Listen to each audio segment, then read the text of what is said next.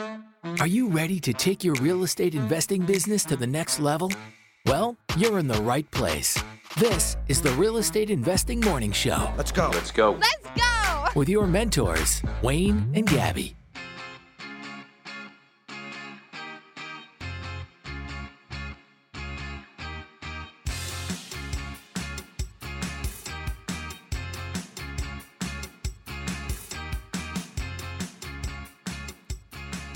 Good morning and welcome to the Real Estate Investing Morning Show. Today is Thursday, February 2nd, 2023.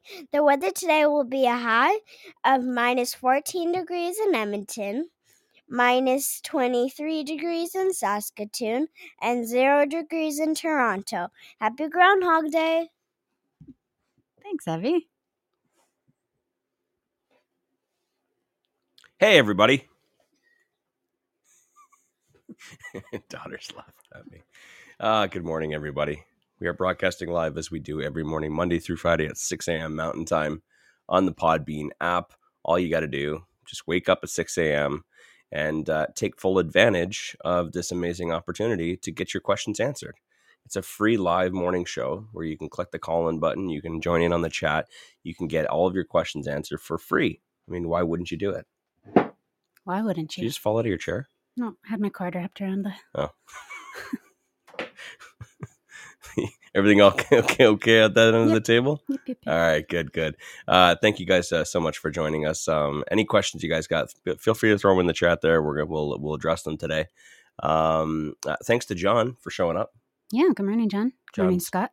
John's always here. Eric as well. Yeah, good morning, Courtney and Don and Jeff, Cody. Good morning, Nat, Liam, Listina. Whoa, Liam is pumped. Who is? Liam. Why is Liam pumped? I don't know. It's just he's typing in caps. Like I feel like he's yelling at me. A little too much pre-workout this morning. Good morning, everyone. All right. Just Good morning, Denise, Matt, Kathleen, Lori. Hi. Good morning, Tyson, Elray. Good morning, Justin, Sheila, Garrett. Good morning, Nathan, Ken, Tyson. Woof. lots of people here today. Yeah. Lots of people. Crispy. All right. Sean Phillip. And good morning, Josh. And Johnny Five. All right. Okay. All right. We'll get to the rest of you. What do we got going on today, Gabby? And other Josh. Good morning. What do we have going on this morning? Yeah. Or today? Today's Thursday. I have no clue. What do you mean? Do you want me to pull up my calendar? Yeah, sure. Why not? Cleaner's coming today, so I need to do a little tidying this morning. The little pre-cleaner cleaning. A little pre-clean.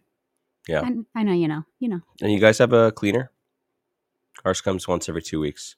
Just a little hot tip for you if you're struggling to find time. Not struggling to find time so much, but as a real estate investor, as an entrepreneur, I mean, I don't think that cleaning gets in the way of taking action. But taking action gets in the way of cleaning, and that can be a little overwhelming and frustrating, right?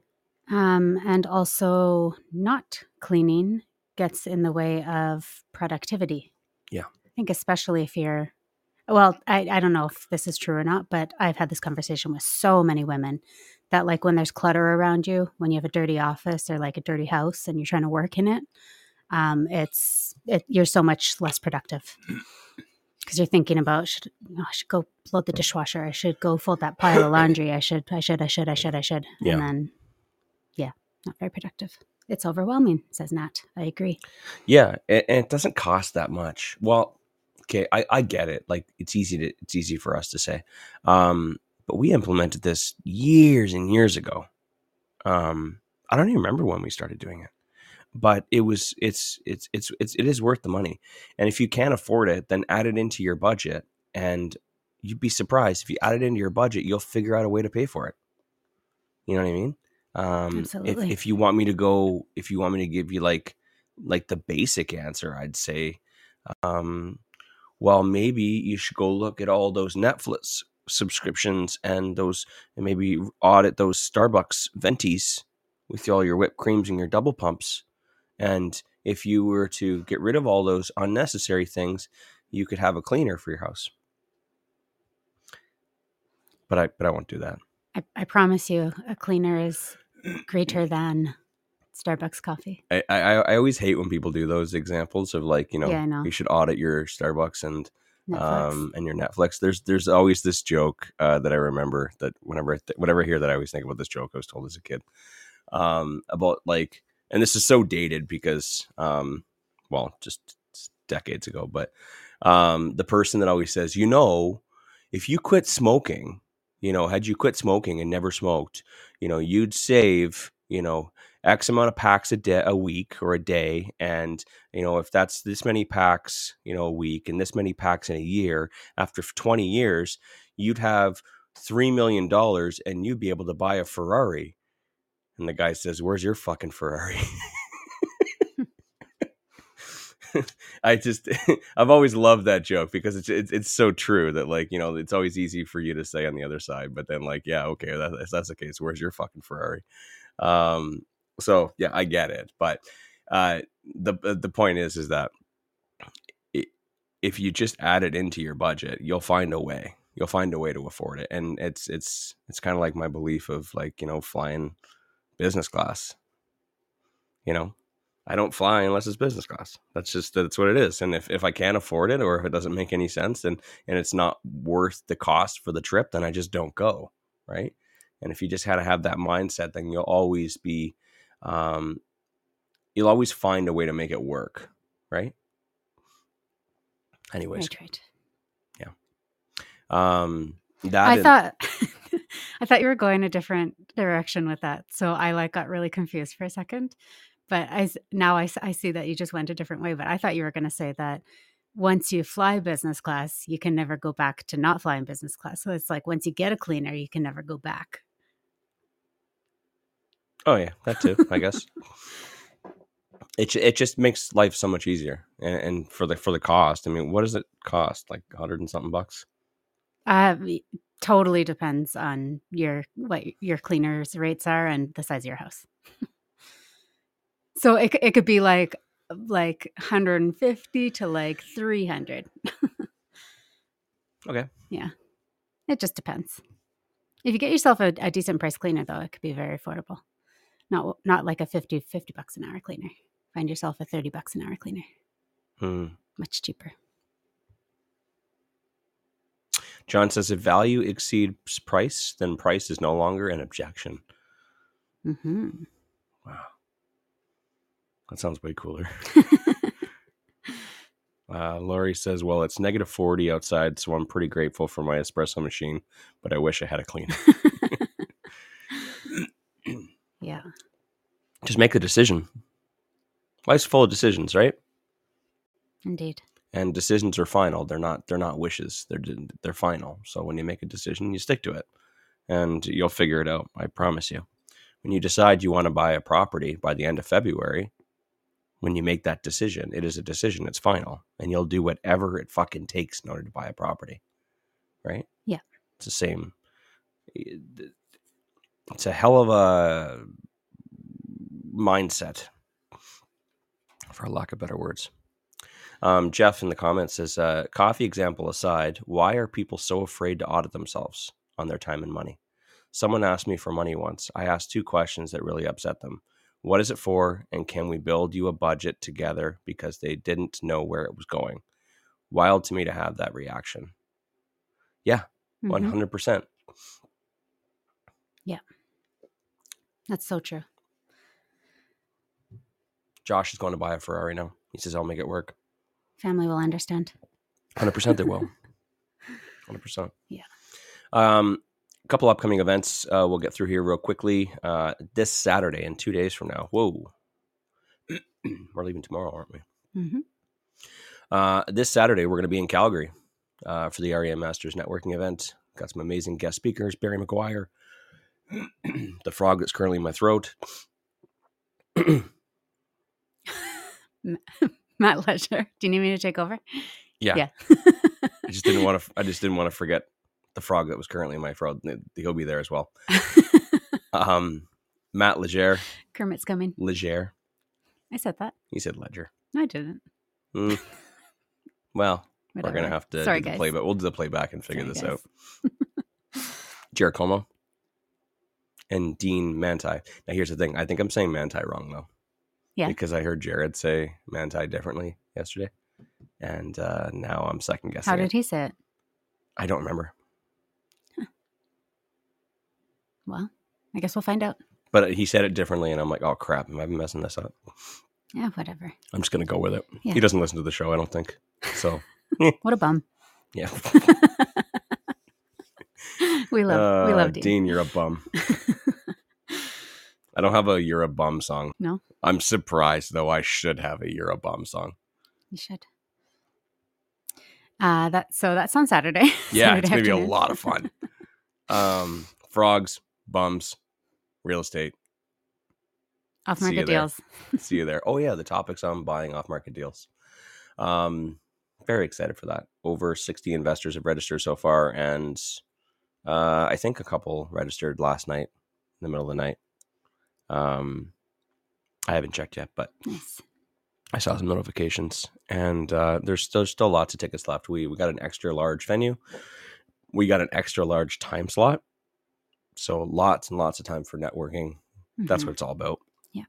And then the following weekend in Edmonton, we'll be hosting the same event, slightly different speakers, slightly different venue, slightly different vibe, but same topic. Barry McGuire, Matt Legere, Keaton Kirkwood, and Calvin Hexter are going to be guest panelists. Very excited to see everyone for the next 2 weekends. Trying to maintain a better vibe today. Yesterday got too serious. It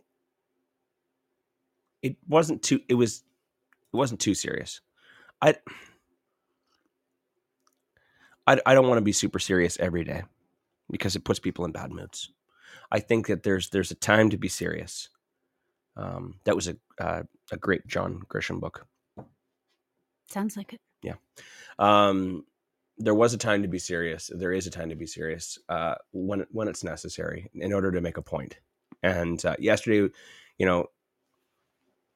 all they asked was like, hey, should we just post on TikTok or should I try posting on all three at the same time?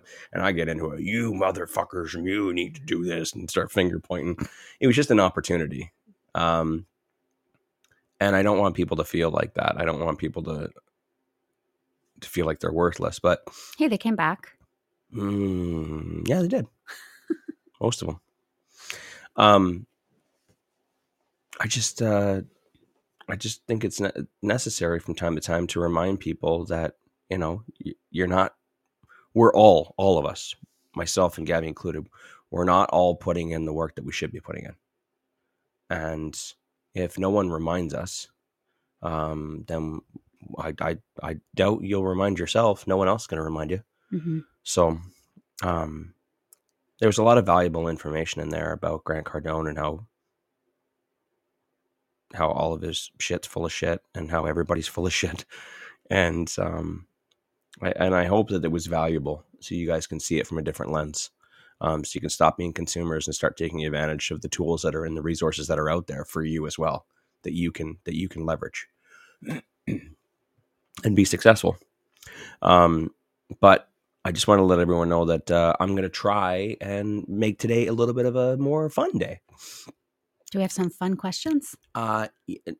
Maybe. But before I do that, before I turn it into Fun Zone, I heard some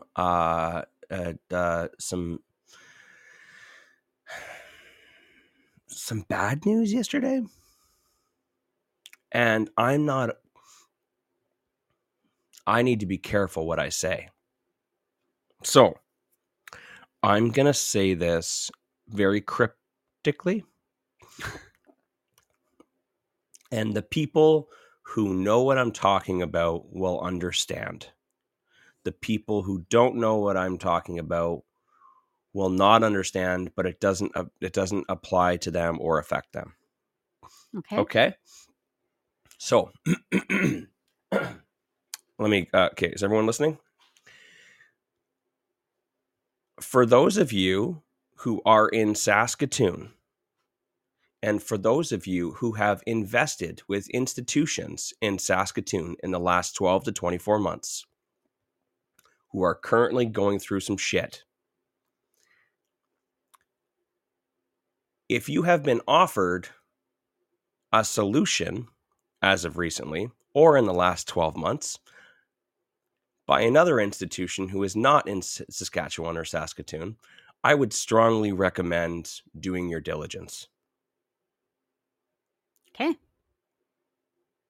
Please take this as a warning that any creative solutions for anything in Saskatoon or any institutions that you have been involved with in Saskatoon, any creative solutions coming from outside of your province or outside of the province of Saskatchewan, please do your diligence.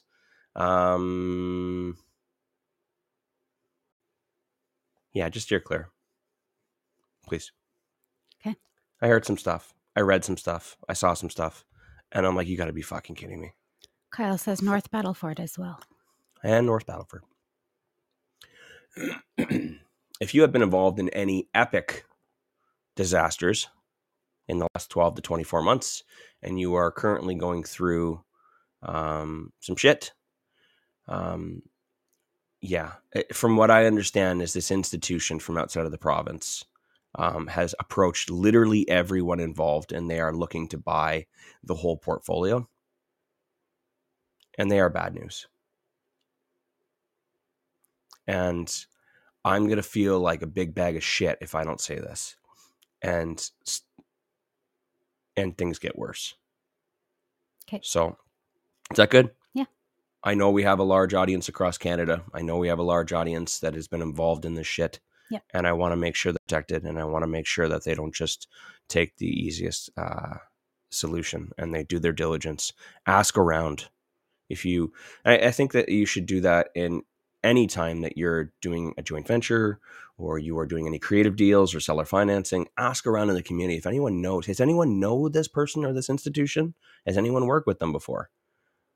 And don't just take the first opinion, or don't just take the first person who comments, or don't just take the comment that suits you best. Make sure you practice critical thinking. You ask lots of people, and then you make your own decision after you've done your diligence. It was a little long-winded, but it's a serious comment, and I needed to say it, and I'm probably going to say it again tomorrow, just in case everyone doesn't hear it. I'm going to record this, and I'm going to replay it. Okay. Should we have a word from our sponsors? Yeah. Sorry, sponsors. So sorry. We need a break. This show will get better, don't worry.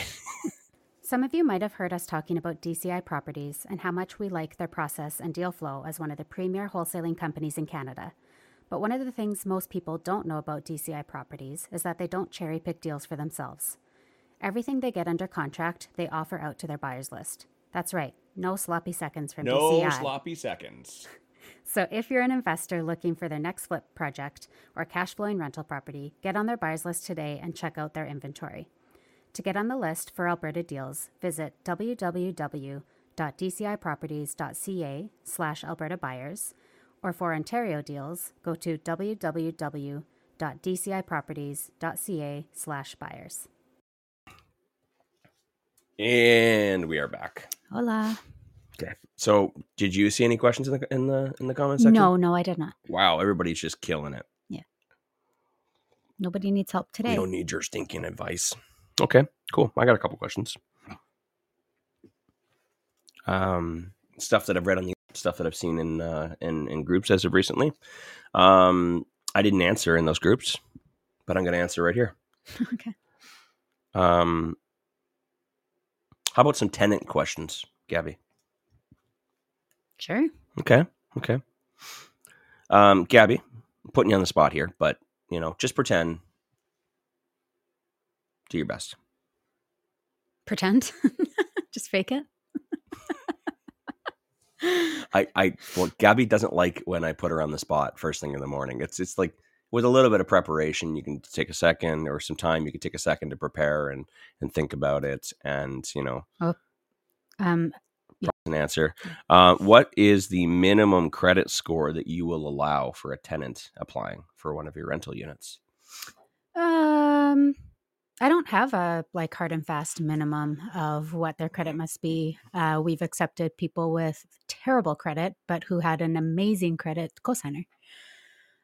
So it's not that simple Okay, so to me. well, let's just rewind. Okay. Oh, all right, cool. I'll let you answer the question. Then I want to ask about that cosigner. Yeah. But I mean, ideally, you want, or not you, but like I would say that I would hope it would be, over 600. Mm-hmm. When you get into the 500s, that's like kind of crappy. Mm-hmm. But it just also depends what's in there. Like, is there, I think it's less about the actual current score and more about what the findings are. Like, because so many different things can impact it. So is it just that they have like 4 vehicle loans, which which drives down your credit score greatly? So having a high limit and having it completely used. Yeah. But like if there's 0 missed payments and they make a really good salary and there's nothing in collections, but they've just done a whole bunch of like credit inquiries to buy like vehicles and whatever. Mm-hmm. And they have like a couple maxed out cards, but again, 0 missed payments, making a really good salary. And that's driven down their score, then I'm not as worried. But if they have a 400 or 500 score and there's stuff currently in collections and I can see some missed payments in their history of their current loans and stuff, then that's of great concern.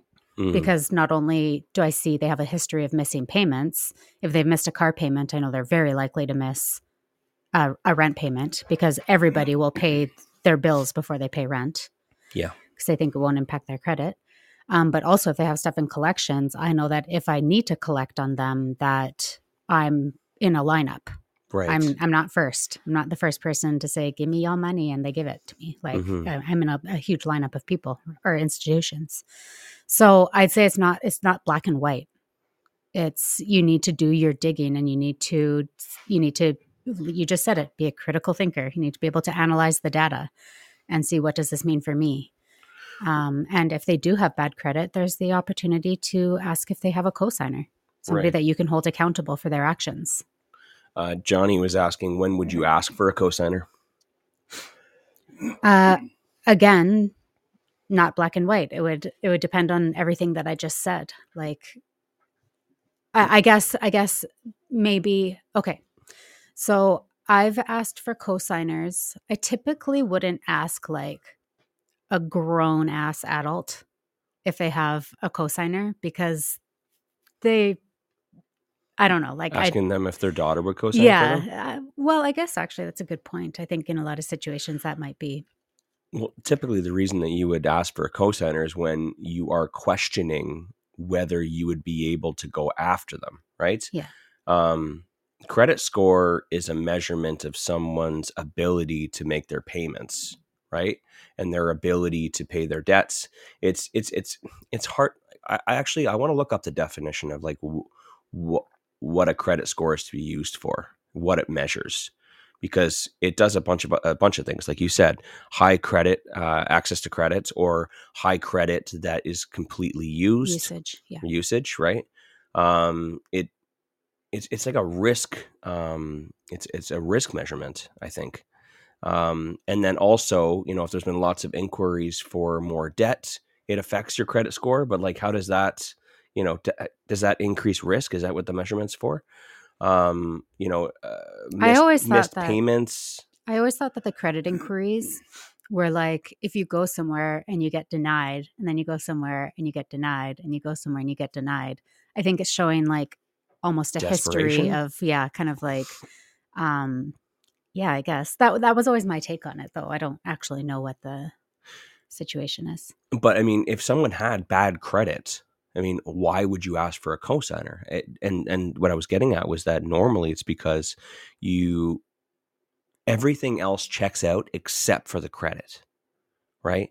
And there are concerns that based off the debts that they have and based off your belief, like you have to ask yourself, if everything goes good, then there's no problem, right? You can get a tenant, they can have terrible everything, they can have a lack of affordability, but as long as they make the payments every month, everything's fine. What happens if they don't, right? And you need to prepare for the worst. So as you prepare for the worst and you ask yourself, like, what happens if they don't?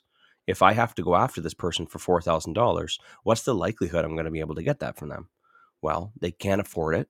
That's for certain. They don't. I know these guys don't have savings, have any access to any equity to pull it out. All of their credit is maxed out. So even if they can't pull it from a credit card or a HELOC. So the likelihood of me being able to go after them is very slim, but all other boxes, like everything else, checked out. So a co-signer now is someone else signing on and signing for, not signing for them, but signing onto the lease as well and saying that I vouch for them, right? Yeah. And in the situation where, rent was missed, we can say, hey, co-signer, rent wasn't paid. Yeah. I don't want to issue an eviction notice. Either get this person in check or send the money. Yeah. Now, here's the thing. In a situation where rent was not paid or there was damage or something like that, you don't have to go after the actual tenant. You can go after the co-signer. Mm-hmm. Right? So if there's any money owed, I wouldn't even serve the tenant. I would serve the co-signer. Right? And that's their responsibility. That's their risk. So like Gabby just said, I would go to the co-signer first and be like, hey, we got missed rent. They're not answering our calls. I need you to give them a call. You're a co-signer on this. If that co-signer is about to get served and have to pay for this person, they're not going to be very happy. So a good example of a co-signer would be like a mom, a dad, a grandma, an aunt, someone who's going to like rain down hell. Yeah. I'm like, you little shit. I just got a phone call. You didn't pay your rent. Right. And that co-signer better have good credits, maybe owns a home, owns a vehicle. You know what I mean? Something in good standing. So that way, that they do not want their credit affected by this. Right. They don't want it to go to collections. They don't want their credit affected. But the tenants that you are currently about to rent to or are renting to, they don't give two shits about their credit because it's already 400 or it's already 500. It's just another collection or it's just another, you know what I mean? I don't care about my credit score. It's already shit anyways. So they don't value it. But the person who's co-signing and the person who's co-signing has access to the money and they're going to be willing to pay for it, or they're going to be more likely to pay, the balance than someone who doesn't care about the credit. Mm-hmm. So if you got a really great person and you really want to rent to them, but their credit score says that you shouldn't, and all your diligence says that, the likelihood of you being able to collect from these people is very low, then you can absolutely add a cosigner in, and then that covers that risk, right? And now the application is great. Yeah. Right. Yeah. Not to mention, I wish every lease had a cosigner. It's just more leverage. Yeah. Right. Someone else being like, hey, what the hell, man? It's just someone smacking them in the back of the head being like, hey, you're making a bad fucking decision. I don't care. I don't care that they didn't fix the handle on the kitchen cabinet. I don't give a shit. Pay the money because I'm not paying it. You know what I mean? Yeah. I'd love if co-signers. Yeah. Yeah, I think the most common situation where we've used them, because we have several times, like, I don't know, I'd say maybe like half a dozen times or something over the years. The most common situation is a young kid getting their, moving out of mom and dad's house Mm-hmm. type of thing, where I think the most ideal situation is just when they haven't established credit yet. Because, like it's not like they've necessarily messed up and like screwed up their credit, but they just don't have it. So that's like premium time to use one. But and in that situation, the parents almost always want to help their kid out, right? They want to help their kid get started in life. For sure. And yeah. Bye, Crispy. Did Crispy say bye? Yeah. It's that time. Yeah, it's that time. But also, yeah, if, a young adult has, made some poor decisions, as a lot to do in their, early or late teens, early 20s, get those first credit cards and do stupid shit with them and can't pay them. Online poker, guys. I was going to say that stupid young adult was me at some point. Mind you, I never ruined my credit. I just wasn't smart with my money. That's all. But that's a great situation because a lot of the times, I mean, like had I ruined my credit, both of my parents would have Whooped your ass? no, they would have absolutely co-signed for me. Oh, okay. Yeah. Different upbringing. Yeah. My mom co-signed on a car loan for me when I was young. And yeah, I think that like, those are great situations where it's just like, and especially if they've said like, you know, it's always a bad sign when somebody's like, oh yeah, I was young and dumb when I ruined my credit. It's like, yeah, okay, well, are you really any smarter now? So it's like kind of like a question mark there. But if they've shown that they've repaired their credit, or they're, you know, working on repairing their credit, then that's good. But yeah, it's a judgment call. I can't give you, like I said, a black and white answer. It's not like at this point do it and at this point don't.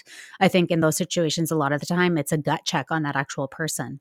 It's like, oh my God, I just had the most amazing viewing. This person is like, I had such a good feeling about them. They, you know, this, and this, but then they send you their credit report. And they're like, yeah, so my credit isn't the best. And this happened. This is why. Yeah. You know, I'm working on getting it back, but, you know, it takes time. And then you're like, well, shit. Yeah. But it's like, okay, I had the ideal candidate come through. This person I would have signed instantly if they had a 700 credit score. Yeah. So what can we do? Do you have a cosigner? I think that's when you get a cosigner. It has to be a really good feeling about the person. Eric in the comments here says, we look at credit in the auto industry all the time. The credit score is score based off of multiple points. For example, credit utilization ratio, number of trade lines, different types of trade lines score differently. Any late payments, any collections, how many inquiries, and what's the exposure? He followed up a little bit later. It said exposure is when there is lots of open credits. A new lender looking at the application will determine what if the client maxes out all of that open credit. Does the minimum repayment requirement now put them out of their debt servicing? So they might have it, you know, they might have used up all that open credit. But if they haven't, it's an exposure to, you know, their payments may be low right now, but their payments could go up dramatically if they were to use that. And that's something that will prevent you from getting a mortgage as well. 100%. Johnny says, great answer, Gabby. Eric also said, too many inquiries signals a potential credit hunter. So somebody looking to rack up a whole bunch of available credit. That was a great show on Annie. Credit hunter. Yeah, there's lots of dad jokes in the show. Kathleen asked Gabby, would you ever use a cosigner and set them up with Front Door? So Front Door is a company who you can register payments, made payments and missed payments to go to the credit bureau. Go on. Sorry. So I was just reading Wayne's comment there. We're too easily distracted. Yeah. Front Door is a so you can. We won a free year membership with Front Door that we never used. Did we? Yeah. And so I don't know the ins and outs of how it works. I don't know if you need to have the tenant's like authorization to register the credit or not. I don't think so. But yeah, you can. It can be a perk to offer to somebody to help them build their credit. So, you know, like every time you make an on-time payment, I'll register it as a payment on your credit. It'll help you build your credit. So it can be a perk. And if somebody says like, no, I don't want you to do that, then that's a red flag because they're planning on missing rent payments. But yeah, you could absolutely do that, Kathleen. You do need to pay for that membership to Front Door. So I don't know whether it's worth it or not. I would probably, if I had to register somebody's missed payments, I might find value in paying for that membership. But I don't think that I would pay for it to register somebody's on-time payments because then I'm paying for a service that's helping them, if that makes sense. Yeah. Instead of helping myself. Yeah, I don't like change. That's probably why we never used it. It's like going back and changing everything is Yeah. when it works, it works. Just Yeah. like I said, like that old guy with the carbon copy, receipts and stuff like that and invoices. Like, it works. It works. If it's worked for 30 years, why would I change it? Yeah. I over the past couple of years just been tempted to use it to register people who ducked out on us, who did midnight moves and got away from Just to fuck them. Yeah, because Okay. we couldn't. There was no way for us to hunt them down. Let's make their life as bad as we can. Well, we had a I situation. didn't think you'd admit to that. No, yeah, 100%. It's like This. Okay, you guys need a little more context. Some of these tenants are real assholes. So I'm going to tell you, this tenant. So they sob storied us on their way out the door, and they did a midnight move. Okay, so we had these tenants move into one of our properties. She was pregnant. They were expecting their first baby. This one with they the were dogs? moving right before Christmas, so they wanted to get moved in so that they can settle in and enjoy Christmas. And they stayed for like a month and a half, and then all of a sudden we're like, we got this email that like, "Hi, we've moved out," and sob story they pulled a Billy that Joel on us. What I don't know what that means, but please stop distracting me. I'm easily distracted. The email was that she had had a miscarriage and that they weren't coping well and that they were moving back in with family and yada, yada, yada, and basically said, "We've moved and the key is under the doormat," or something like that. It's like, well, shit. Like, like what do you do in that situation? Like, you sympathize, there's empathy, but also like they totally like screwed us over. And so it's like, okay, we had no way of contact of tracing them down, and they moved not just like in the city, but they moved out into a different city in the Grand province. Prairie or Whitecourt? Yeah, somewhere. And we didn't really have any way of holding them accountable to their owed rent. And we had a whole bunch they didn't clean the place. They left a bunch of junk in the house. And then later come to find that the reason that they midnight moved because their dog attacked a delivery driver. And didn't we get served or something like that? We got served that they were like filing a claim on our insurance or whatever, because they had realized that the tenant had moved. They had actually done come back to try to serve them. New tenant was living in there, said, no, they don't live here anymore. And yeah, so they, for lack of better terms, lack of better terms, fucked us. So yeah, I'd like to fuck them. Okay. Yeah. And that was, like you said, it was in like January or February, not a great month. I mean, it's bad enough, but we faced a vacancy. We had cleaning charges. We had junk removal. We had owed rent. So probably $2,000 worth of money that we had to pay. Yeah. And when you look at a rental property and how much mortgage paid on appreciation and cash flow do you get for a year, the full property is like $6,000-7,000 at best. Mm-hmm. Right. And 2,000's gone because of this. Yeah. And do you want to know a really big lesson that I learned in this, actually, that I'd love to share with you guys, because it is a very important tip to know, is, well, first of all, this is, I think, a given. So if you don't know this, start immediately. Always make sure that your tenants carry tenant insurance and get proof of it. Like that's a given. And a lot of the times your own insurance can be voided if you don't force your tenants to carry their own insurance. Yeah. It's part of a lot of policies is that your tenants must carry tenant insurance. So that's something that you need to know and implement if you haven't. But the lesson that I learned is when getting the proof of the insurance, and I wouldn't have ever really thought of this, or, well, clearly I didn't until it happened, but she had sent me proof of their insurance, like a confirmation email saying your insurance is set up at 1234 56th Street. That's not the address. That's a fake address. Don't try to look it up. And so I was like, great. I filed that email into the insurance folder in her file, in that tenant file.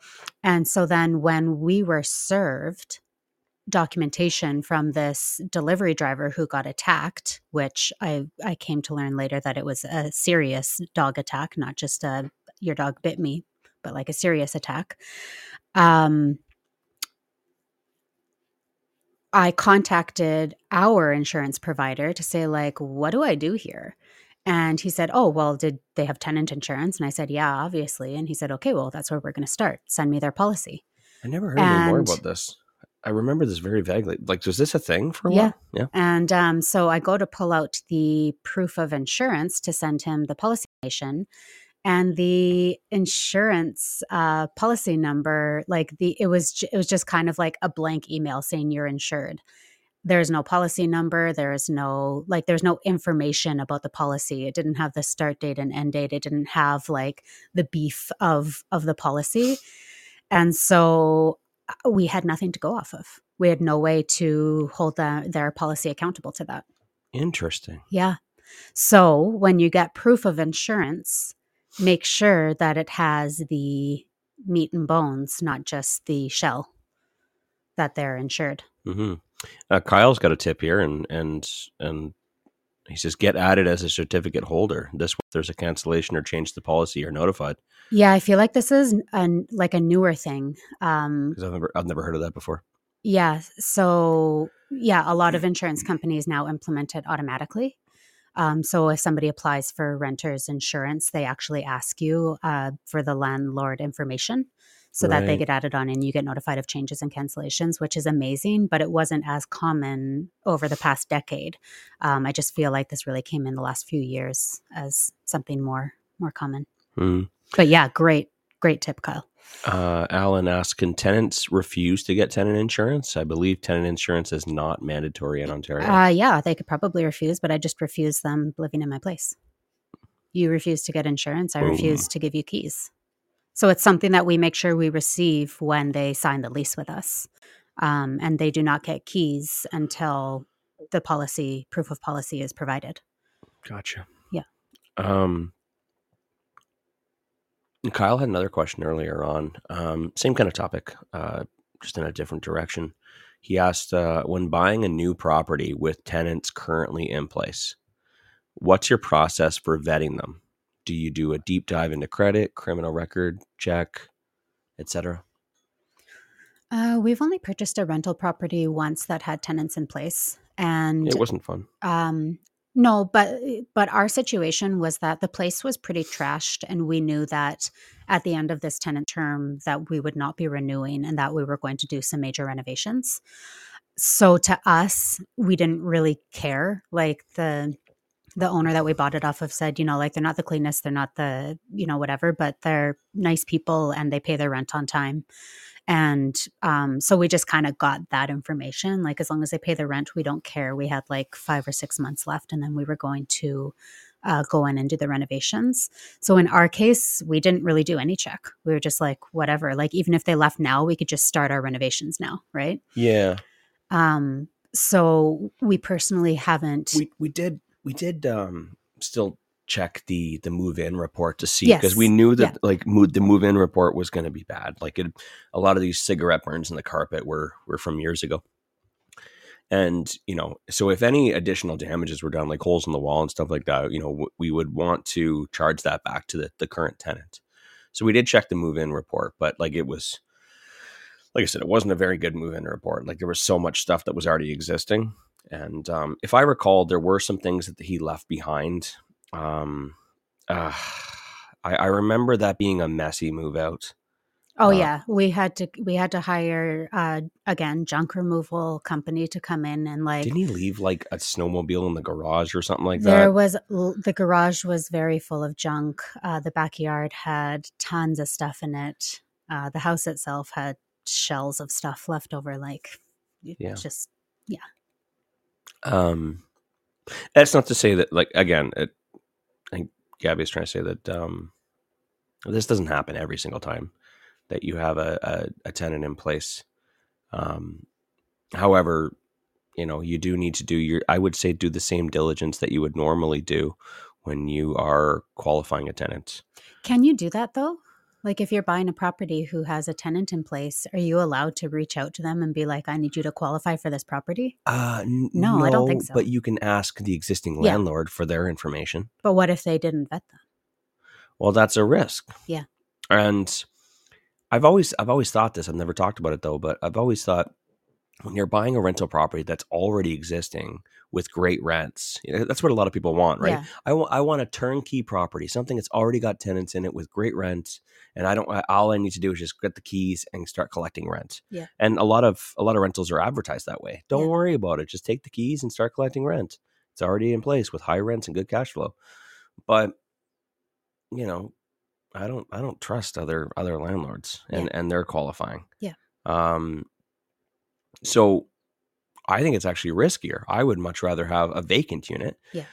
Not to mention the fact that like I want it vacant so I can see what kind of scuffs are on the walls behind the couches. Because I'm not going to go in there. I got to book a time to go in and see it. I get a half an hour because the tenant's complaining and the baby's crying in the basement.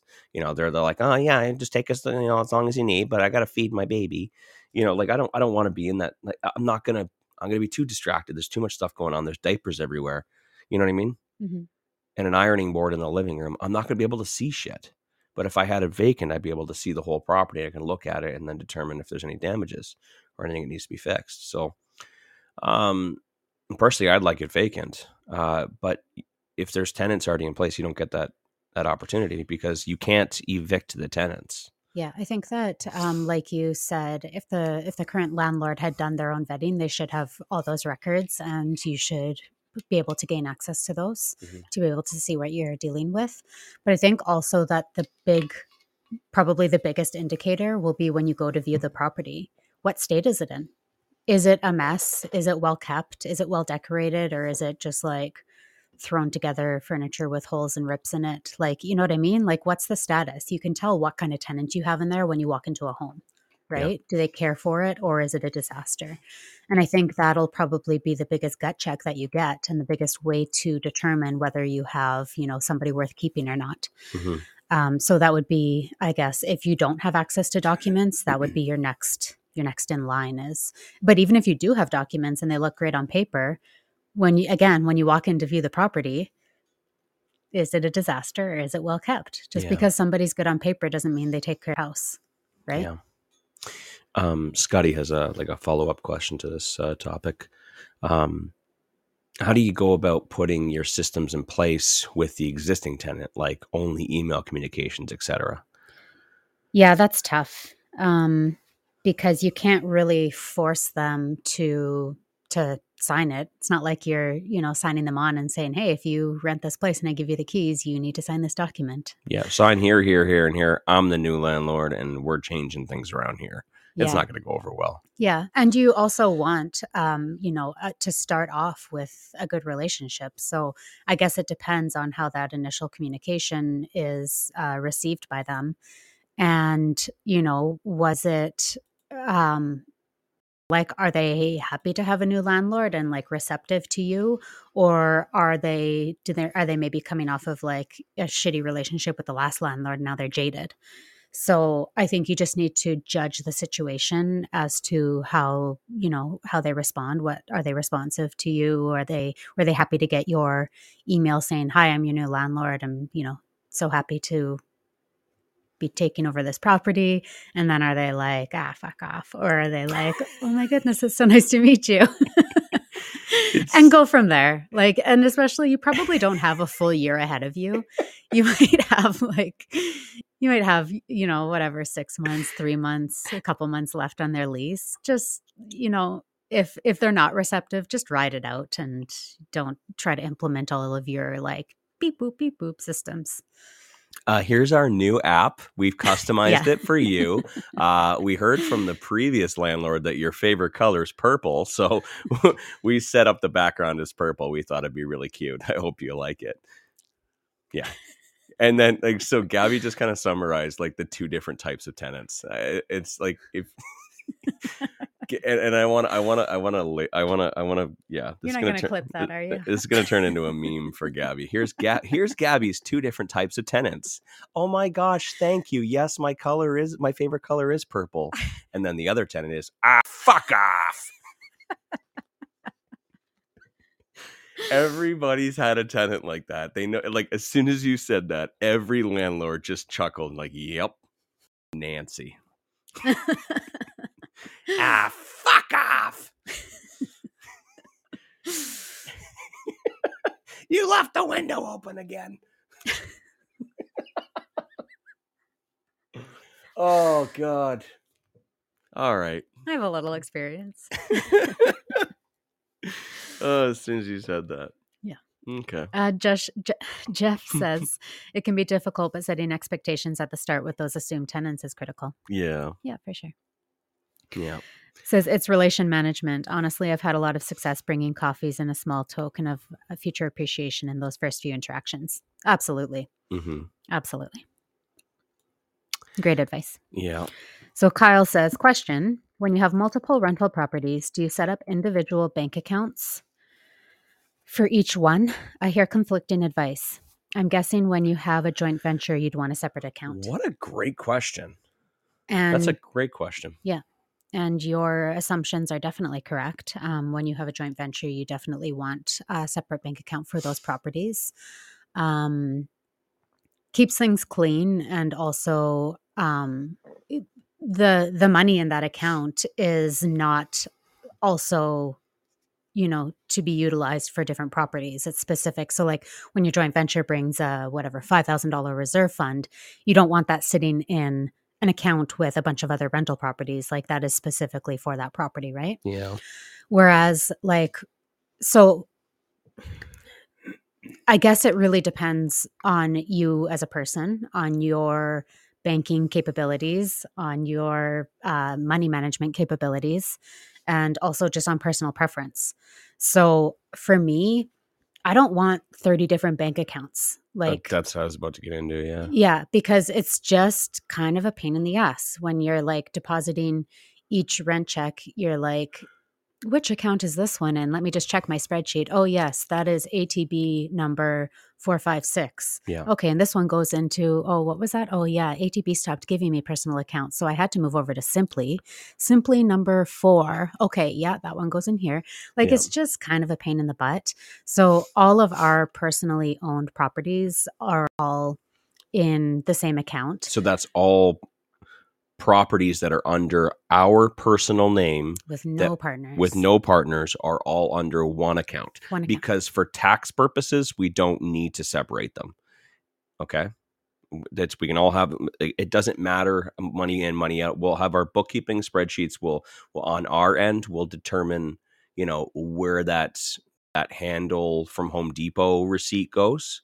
But from a tax perspective, it could have been a handle at this property. It could have been a handle at that property. They don't really care about those details so much unless you're audited, right? So it doesn't, you can keep it all in one account. Yeah. And then what I do just for, proper bookkeeping is that every time there's an expense to any of the properties, I immediately save that invoice into the appropriate property folder for my bookkeeping, so that I know when I go to do my, either if you're really awesome and do monthly bookkeeping, congratulations, you're a rock star. I don't. Because I'm a little bit of a shit show. But that's a good clip too. When I go and pull my bank statements to help me go through and organize my taxes, I can see, that $35 charge, here's the invoice, it was for this property, and I do my bookkeeping accordingly for each property. So it's simple enough for me. It's what works for me, but it's a personal preference. There's no correct or incorrect way to do it. As long as you can organize it at the end of the year for the accountant or the bookkeeper, then you're fine. It doesn't matter. The only time it comes into where you should make sure that you're doing things properly is if they're owned under a corporation. So if they're owned under a corporation, then you need proper tracking, you need to provide bank account statements, you need to all that kind of stuff. So you want it as less of a mess as possible in that situation. Okay. Follow-up question from Dawn. And what about separate accounts for the damage deposit? Are you required to have separate accounts? Yes, you are required to have a separate savings account that accrues interest. All savings account accrue interest, Yeah. whether it be 0.001% or whatever they are. It's Yeah. stupid. But you are required to hold deposits in a separate savings account that accrues interest. The only thing that I'll say about that is that it's not necessary to have a separate savings account for each property. You can have one savings account and put them all in there. It's just to like a formality, I guess. Yeah. Nobody ever checks on it. In Alberta, the interest that you need to give back to a tenant on their deposit has been zero for 12 years or something like that. Yeah, over a decade. But you got to check your local city or province to find out what is the minimum interest that you are supposed to be giving on your held security deposits. Yeah. You may have an account that doesn't pay 1%, but you might be required to pay 1%. Yeah. So definitely look into that depending on your province or city. And again, if your properties are held under a corporation, then that's where you do need to send in those statements showing that it has been held in a savings account and that sort of thing. But if it's owned personally, you never need to provide that information. Okay. It's just, yeah. As soon as I saw that question, I instantly thought to myself, when people get started in real estate and they say, I want to buy 100 properties. And like, there's a million reasons why I'll tell you not to buy 100 properties. Here's another one. Here's the 999,000th reason why not. Because you're like, oh, it's okay. I'll just get 100 joint venture partners. And I'm like, okay, yeah, sure. That's 100 checking accounts that you need to manage. Like, and that's not something that you can outsource either. That's one of those tasks that you can't really outsource to a property manager. That's one of those things that you have to take care of. And can you imagine the first of the month or the second of the month having to deal with all that shit? Mm-hmm. And having to, it's not very much. It's not like there's not much work. It's just 100 times more than what you have to normally do, literally. And the thought of that just makes me sick. And I've seen Gabby's spreadsheets of like all the different banking accounts and stuff like that. I'm like, oh my God, how does she keep this together? When she says she's a shit show, I mean, it's for good reasons. I mean, that's ridiculous. How many different accounts. And then she wasn't like making up a story there. It's like, oh yeah, I used to use ATB because they had free accounts, but then this person changed. And then, we use Simply or some Tangerine or something or other because it was a free account, but then they got bought out by this company and then that company no longer offers this. So we switched over to this. Now we pay a $4.95 charge on this account, but that's because they did this. And it was so much easier to keep this account than to go to a brand new account and change everything over and get the co-center. Blah, blah, blah, blah, blah. Yeah. Like, and also like when we were doing AFSs, like every AFS, I forgot about that. Every too. agreement for sale had to have its own account. So yeah, it's like the amount of bank accounts is stuff they don't talk about on stage when they're telling you like, do you want financial freedom? All you need to do is buy lots of rental properties and live off the cash flow. You could be a real estate investor too. Hi, I'm in Maui and real estate paid for this. yeah, but you're drowning in bank accounts though, checking accounts. It's ridiculous. Like, yeah. Anyways, so apparently, Brooker had an early question that I missed when you asked me if anybody had questions. Yeah. Can you save it for tomorrow? Yeah, as long as Brooker's okay with that. And Brooker, please. I felt really bad. Like I kept telling everybody, "Oh my God, that's an amazing question." And Brooker's sitting in the back of the room was like, "I had one about an hour ago," and he hasn't said anything about it. But it was kind of off topic. But it would have been on topic if we started with it. Yeah, true. But I could answer it right now. But it's one of those questions that I could make a whole day out of it. So Wayne, Jeff says, great voice. I want to see that on the next sponsor commercial, Wayne. So you'll be like, what did I do? no sloppy seconds. I'm in Miami, bitch. I think that's a good place to end it. That's the kind of tenant that I want. Not Nancy. Nancy was the other one. Yep. The one she was complaining because her husband left the window open. Yeah. Yeah, you remember. You remember Nancy. Okay. It was Miami, right? What's that? She was in Miami, right? Drowning in bank accounts. Yeah, Maui. Oh, sorry. Maui. Yeah. It's like sometimes like my honesty kind of slips out a little bit. I try and be as honest and transparent with everyone as possible. But fuck me, does this industry ever frustrate me sometimes?